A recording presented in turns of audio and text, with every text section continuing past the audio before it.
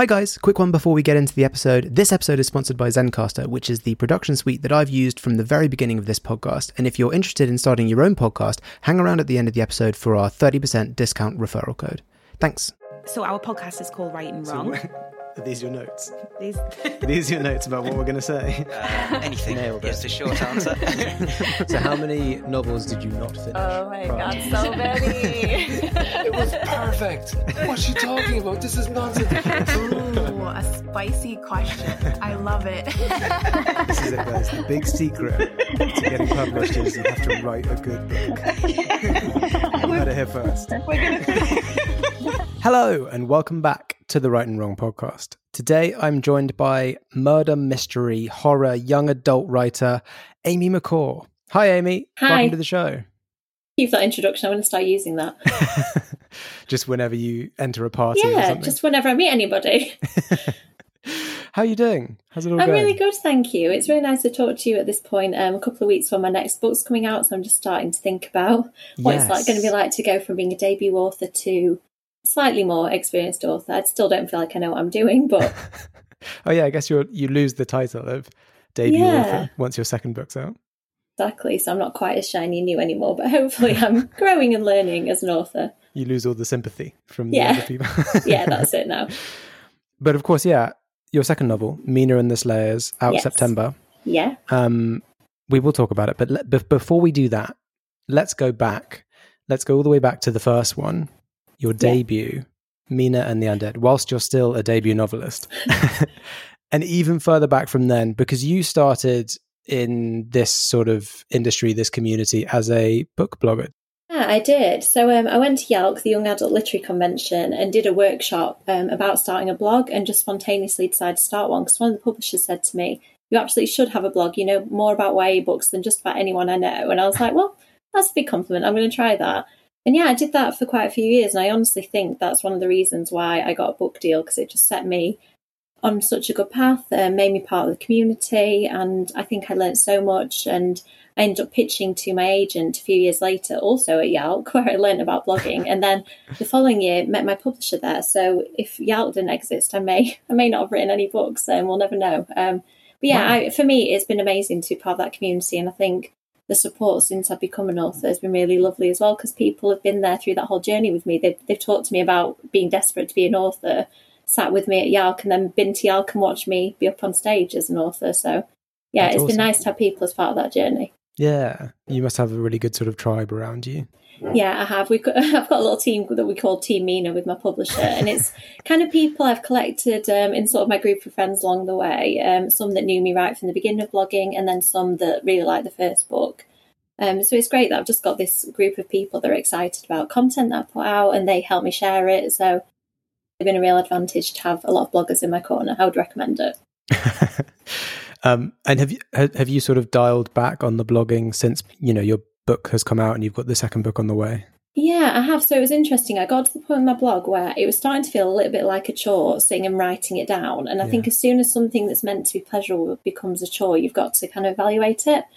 And because of the pandemic, I was being asked to do all these virtual events in my book, and I loved them. I was like, who would have thought that I would actually enjoy being on camera and stuff? But I did, and I decided then that I'd start my YouTube channel.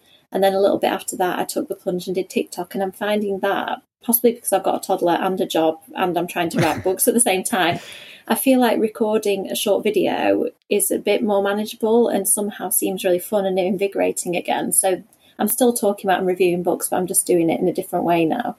Yeah. Okay. So more sort of, I guess the obvious thing about TikTok is it's very short. So if you to put a whole review in a TikTok is a sort of snapshot review. Yeah, it is. And it feels like it can be quite quick and spontaneous. Like if I just think of a funny thing that I want to say, or like I realised I was reading 7 books at once accidentally somehow. So I just filmed that stack of books really quickly, and it just feels like I can create content a bit more easily rather than logging onto a blog, thinking about it, trying to remember. I feel like it just fits into my life a bit better this way somehow. That's great. So you're still doing it, but it's different. You've kind of evolved it into something new. Yeah. What this time, whilst you were blogging, whilst you were going to Yalk and sort of meeting all these people, were you always writing your own stuff in that time? Yeah, so I used to be a teacher. I graduated from uni studying law, which was totally different from teaching. And then I did a teacher training qualification. And even from that time, I've got really early books. My first book was a vampire book, which I'd never let anybody read because it was terrible. And I didn't really send that out to anybody. But teaching took a lot of my time and energy. And I carried on writing, but it was quite sporadic between holidays. And then I became a consultant about 5 years ago, I think now. And that was when I thought, actually, I've now got my evenings back. I've got my weekends back, that I'm not marking anymore. And I just decided this is it. I'm going to do it. And I got a place on a mentoring program called Right Mentor. And I had to have the book finished by like a few months later to go in front of a panel of agents. So for me, that just kind of kickstarted everything, because as soon as you give me a deadline, I'm suddenly motivated, and suddenly you know that because you could carry on revising a book forever. I'm sure it's the same with your podcast. Like, you could edit and tweak and think of more things you want to say. Just got to hit publish, haven't you? Yes. And that end point was really good for me, because it was like, I can do nothing now. It's out there. The agents have got it. So that was great. And I think that although I love teaching, it was kind of, for me, I don't know how people teach and write books. There are some amazing authors I love, like Sue Warman is a school librarian and author. And I don't know how people do it because it's so all-consuming. It certainly was for me. But I think being a consultant just allowed me to get a little bit of a balance and find some time, that I could actually be creative in. Yeah, that's great. It's really nice to hear that you sort of, you don't necessarily have to give everything up. It's just, you just find the right places to fit things as stuff moves around. Yeah, and I think for me, I just have to be disciplined about it. Was when you found this time and you started writing, was Mina and the Undead the first sort of full story that you wrote? Yeah, so I'd queried other things. I'm trying to remember. I think Mina was the first thing since leaving my teaching job. It was the first thing that I felt really genuinely like this could be something. Other stuff, I did query agents, but without quite the same enthusiasm and kind of second guessing myself. And I think maybe writing things that I thought people wanted me to write. Whereas this book, I went to New Orleans in 2012 and just had this idea kind of simmering in my head for a couple of years. And then it got to a few years later and I was like, I need to write this book about New Orleans. It's still there kind of nagging at me. And I just threw everything I loved into it. And I was like, okay, vampires, serial killers, murder mysteries, it's all going in there. And I think having that passion about it, I've just realised then that that's what I need to do with every book. The thing I'm working on now is sort of a standalone alongside other things. And I'm still doing that same thing. I'm exploring all different stuff that I'm interested in, and it's going to keep me going because you have to edit it so many times. You've got to really, really love it, I think, and I really want to keep going back to it. Yeah. The funny thing is, because I talk to a lot of authors who often when a book is about to come out, like in your case, or when a book has just come out, and it's funny because a lot of people say what you don't realize is that, you've spent a year or so writing the book, and then the publisher's gone to edit it, and then once it's edited, there's this whole sort of like timeline where you kind of finished this book really like 1 or 2 years ago, and now people come on the podcast and then they talk about this book that they actually haven't worked on for quite a long time. Yeah, it's been nearly a year since I finished writing it. I sent it to my agent last September because my agent is really editorial, and it's one of the things I love about her among many. Mm-hmm. And she always does a first round of edits for me. So I know she asked for it beginning of September. So it has been nearly a year, but I did a lot of rounds of edits. I don't know whether it's because it's a murder mystery, whether I'm just that kind of writer, but I need to do a lot of checks to make sure the mystery, all the elements line up and everything's properly seeded. And it takes a lot. One day I'll try not writing a mystery and see if that takes any less rounds of edits. But yeah, for me, writing I think writing, the last book, I only had a few months to write it because of like you said, the publisher's timeline. But then it took me like 8 months to edit it or something like that. So wow. Yeah. So as someone who does write murder mysteries, as you say, when you're sort of going to create a new story on a scale of, let's say, whimsically vague to like rigorously mapped out, how heavy is the planning? Whimsically vague. Yeah. I get, so with Mina and the Slayers, my second book, there's kind of two main threads to it. Mina discovers that people a lot of people seem to be being murdered or being attacked in a way that seems like vampires are killing them. And she's working for the police and they stumble upon this. And similarly, she realizes that somebody is also killing these vampires. So we end up with a Slayer storyline and a murder storyline, and it turns out that some of the murders are being done by a serial killer. So I do this myself. Initially, it was just the Slayer storyline, and then I was like, wouldn't it be fun if I added a serial killer? And it was fun, but it just meant I'd got two really big threads. I'd kind of got this story of the Slayers dealing with a huge vampire problem in the city and what was causing that, and then I've got this serial killer who's also taking people out as well, and Mina, of course, as she does, getting caught in the middle of all of it.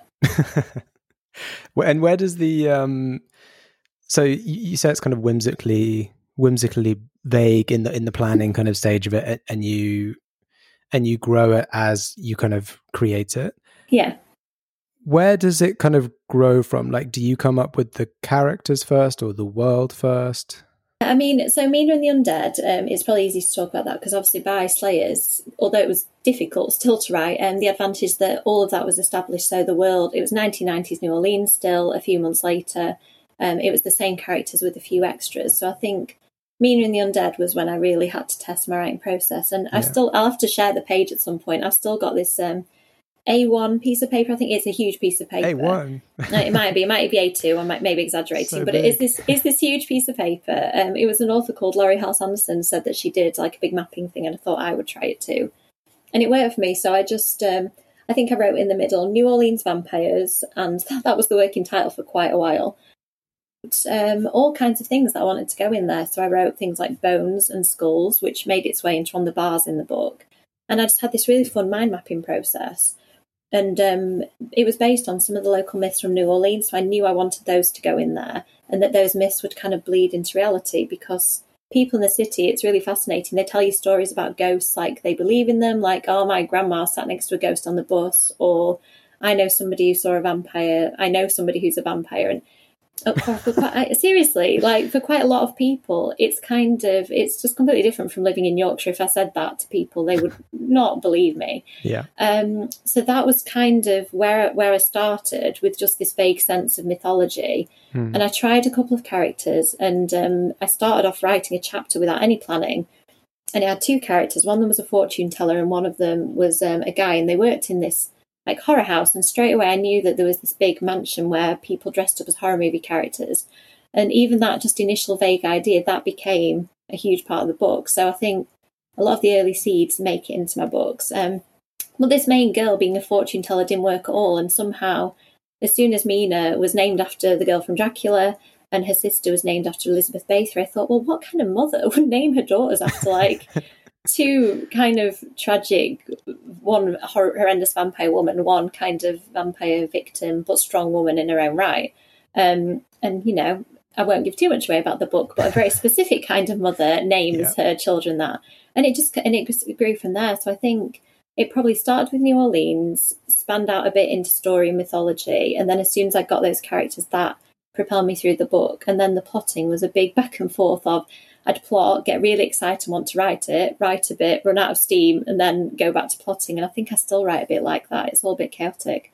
I think the book I'm working on now, I think I've roughly plotted it out, and this is the most plotting I've ever done, but I already know I'm going to change so many things and go off on tangents. So I think even if I plot, it isn't going to end up being a plotted out book.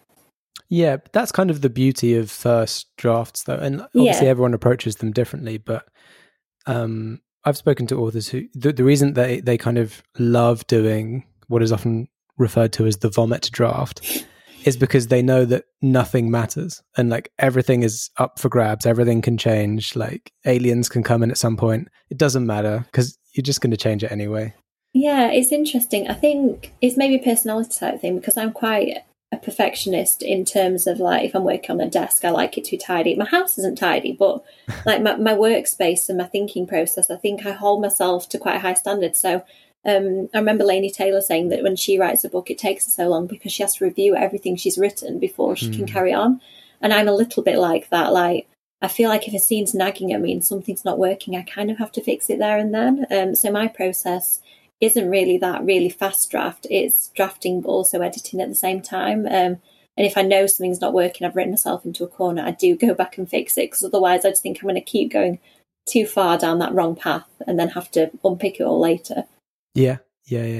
I know some people who, my friend Mia Kushnia, she bullet points bits that, bits of the plot that aren't flowing or that she just wants to come back to later.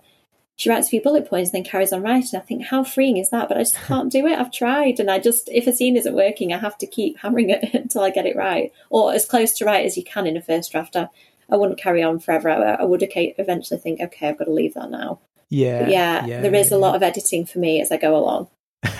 But that's what I imagine you're doing there is just you're taking something that would take time probably towards the latter part of that draft, and you're just bringing it forwards and doing it then, because presumably it will, on your second sweep there won't be as much editing. Yeah, I think so. And I think partially because as my day job, I'm a consultant and I do things like I write texts and I edit other people's texts. So I think I have quite an editorial side of my brain that I'm using all the time, and it's hard to switch that off when I'm writing. Yeah. So I think that's still nagging at me. It's like, come on, fix this. Come on, you can do better than that. That doesn't make sense. So I think this is why Mina and the Slayers was a real exception to the rule. I've never written a book in a few months. I had to really push through some of that doubt and some of that kind of editorial mind and just write it at some points. It was quite hard, actually, that. Yeah, sometimes you've just got to face the fear, right? And just charge in and write it. Yeah. It's funny you mentioned your friend will just skip a section if she's finding it difficult. Because I don't know if it was Brandon Sanderson's lectures, but I know it's someone like that who was saying when they're writing and then they think about a very exciting scene that's going to happen later on, they will skip straight to it and write that scene then and there, because their energy for that scene right now is at an all-time high. And if they try and write something else, they're just going to be sort of going through the motions kind of, because they just want to get to that later scene. It's interesting that, isn't it? Because I don't do that for a couple of reasons. I think first, I use scenes like that as a bit of a carrot. It's not too much of a giveaway. I don't think to say there's a big carnival scene in my book, and I knew very early on that I was going to have this kind of big coming to blows of some kind, and I didn't quite know what it was going to be.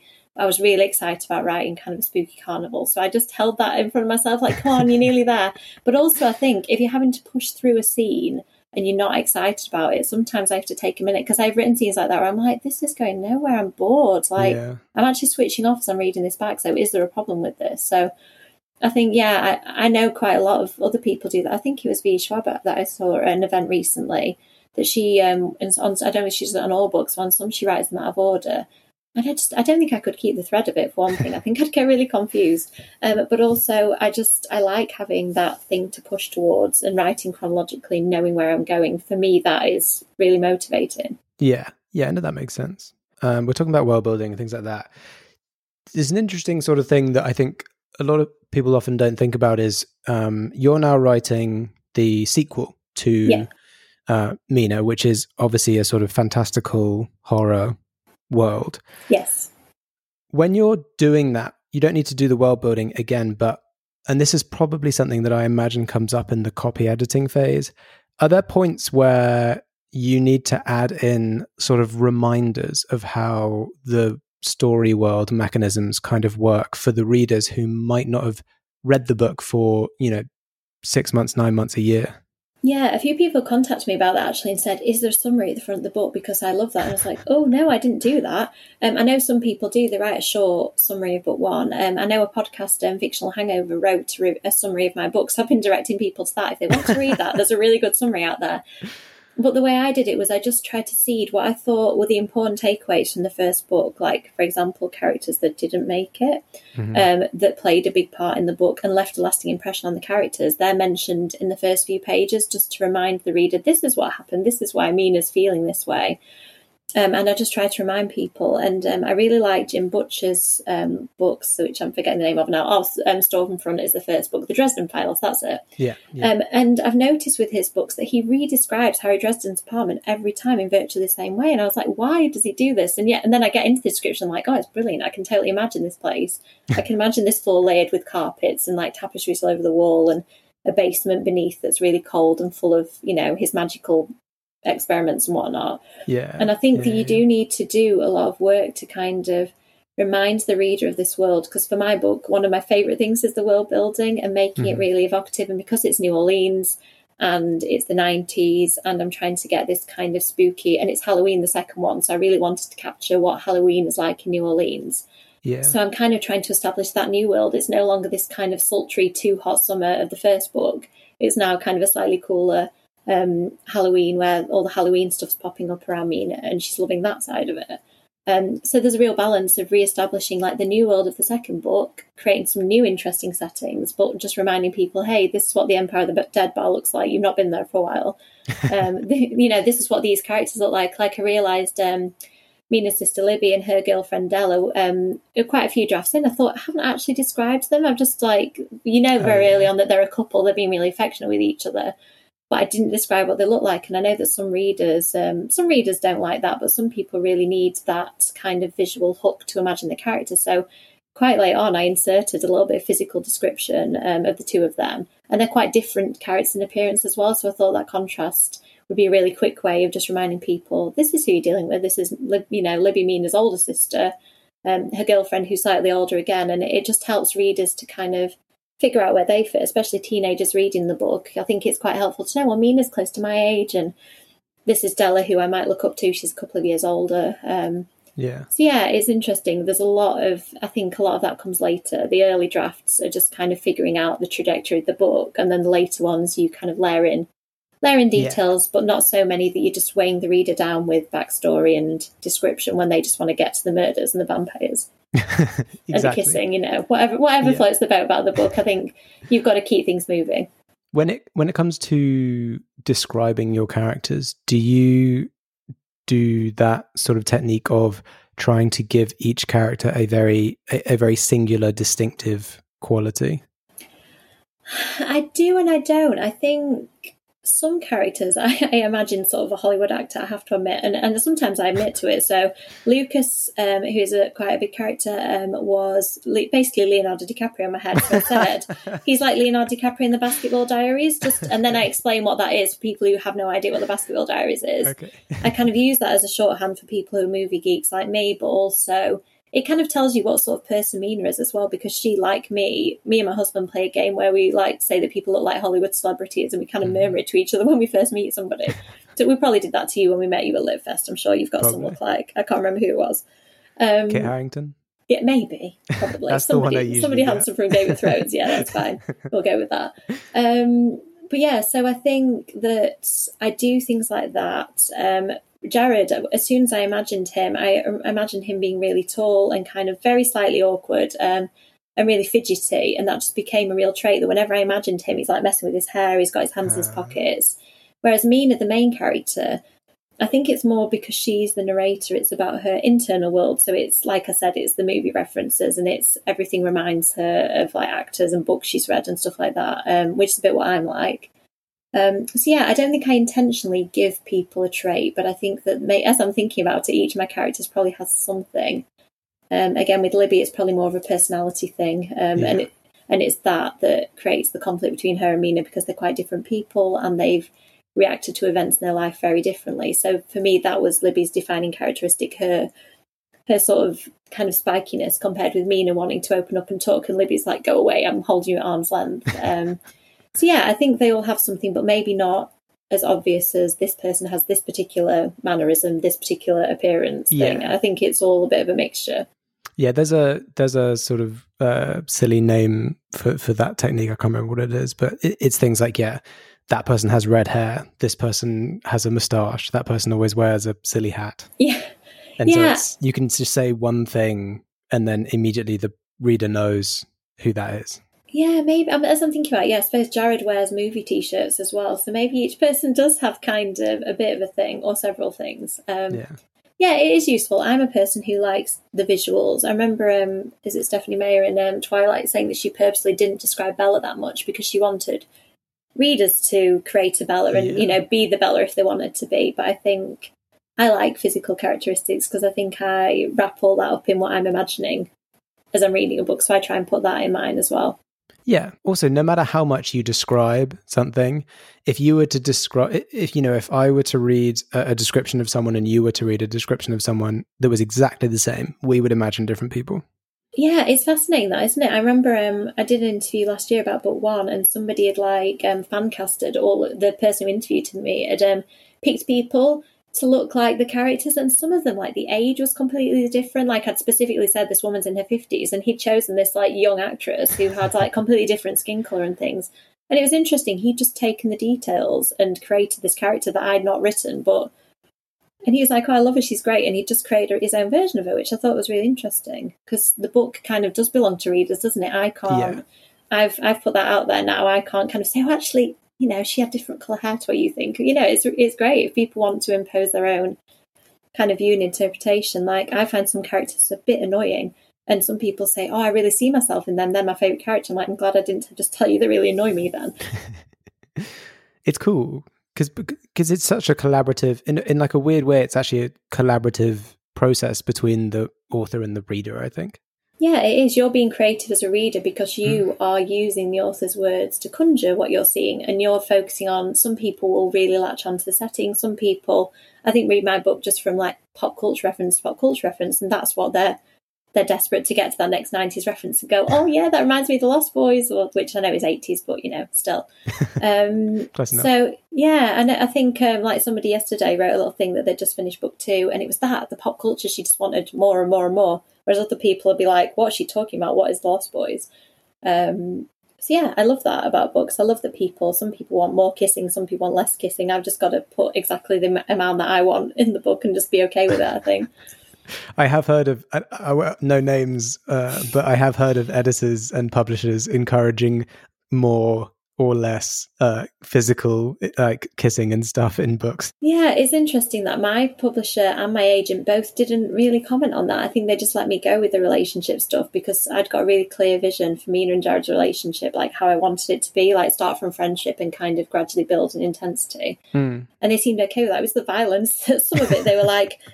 It was a real serial kill. One particular bit, I remember my agent said, "You might describe the flesh peeling a little bit too much." I was like, "Oh, is there too much flesh peeling? Okay, this is a teen book. Maybe I can rein the flesh peeling in a little bit."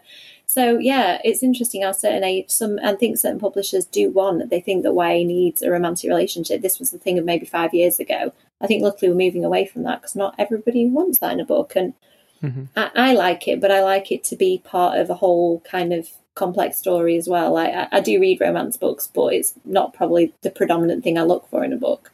Sure. Yeah. I mean, romance as a standalone genre offers, a very a clear kind of cut thing, and that's what the fans of that genre want.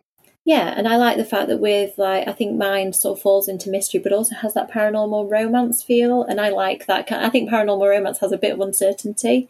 Because without, giving too much away, it isn't necessarily guaranteed that every character will get everything they want. And especially being a series, you don't want to give every character everything that they've ever dreamed of straight away. Yes. Yeah.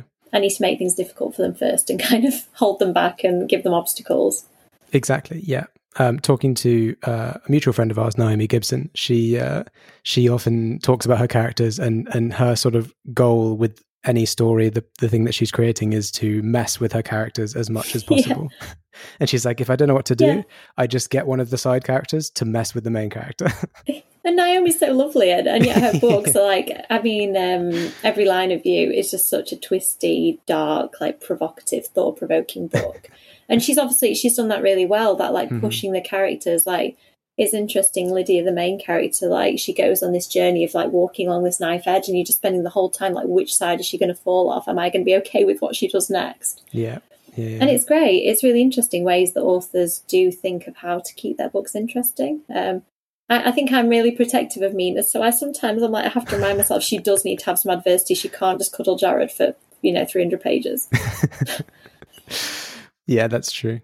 But as soon as Naomi had told me that, I was thinking back to the book. And then I realized that there are sections with them, and I was thinking, analytically, as from a very crafty perspective, thinking, oh yeah, this is probably where it would have lulled. But I can see that you just brought in one of the side characters to cause problems. Yeah. And it works. It works really well. Yeah. I just throw a dead body in if I'm getting a bit bored. Who can be murdered next? Poor Mina, she finds so many dead bodies. I don't know how it happens. Well, I had a bunch of, honestly, I had a bunch of much more technical questions, but this was far more fun talking about your process and the creation of Mina. So I'm glad we did this instead. Oh, it's fine. I'm excellent at tangent. If you ever need a tangent like linked to vampires and murder, I'm there for it. Amazing. I will bear you in mind whenever I need that kind of distraction. Before we get to the last question, I did notice on your Twitter that you are a voting member of the Horror Writers Association. What does that mean, really? Not a lot, really. I joined the Horror Writers Association because Stephen King and various other notable people are in it, like Adam Caesar, and he wrote Clown in the Cornfield. And I thought maybe this is kind of an association that I need to be a part of. And interestingly, you need to have, I don't remember the exact criteria, but you need to have done something like sold so many copies or made so much in advance or whatever in royalties to be a member. And I thought, well, actually, this feels like a kind of really nice club to be a part of. So I applied and got accepted. And the voting part of it is that you, once you remember, you can vote for people to win their award. So you can be nominated. Great. So Clown in the Cornfield won it, I think, year before last. I can't remember who won it this year. Not me, obviously. But some incredibly notable author will have won it. And it just felt like a nice thing to be part of. I'm a member of the Society of Authors as well, but the Horror Association it was something I'd heard Stephen King was in for years and years. I was like, when I write a book that's scary enough, like this is what I'm going to do. That's scary enough. So yeah, and I think it was just at the time, maybe I can take that out now. I've probably done more interesting things since then, but it just felt like a nice moment that I was part of something with authors like that. Yeah, well, I think it's interesting. I think it's cool as well. Like, you must feel very important to being a voting member.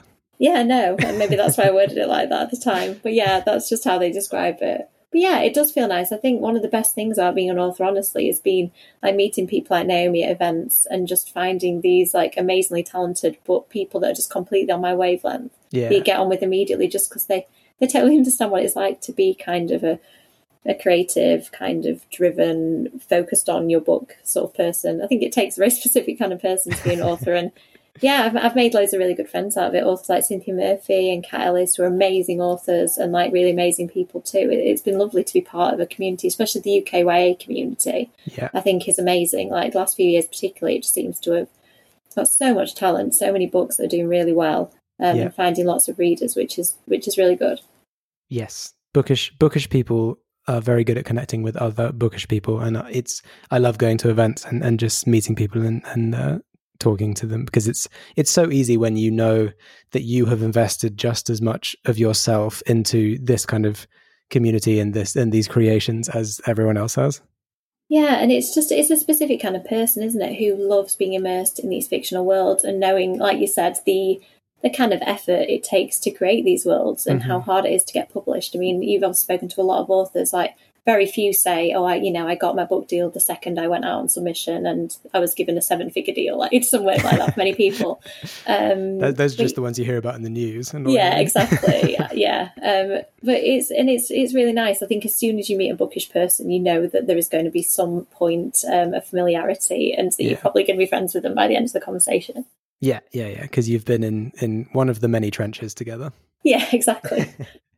Amazing. Well, that is a lovely way to end the interview and lead into the much dreaded final question, which is, Amy, if you were stranded on a desert island with a single book, which book would you take with you?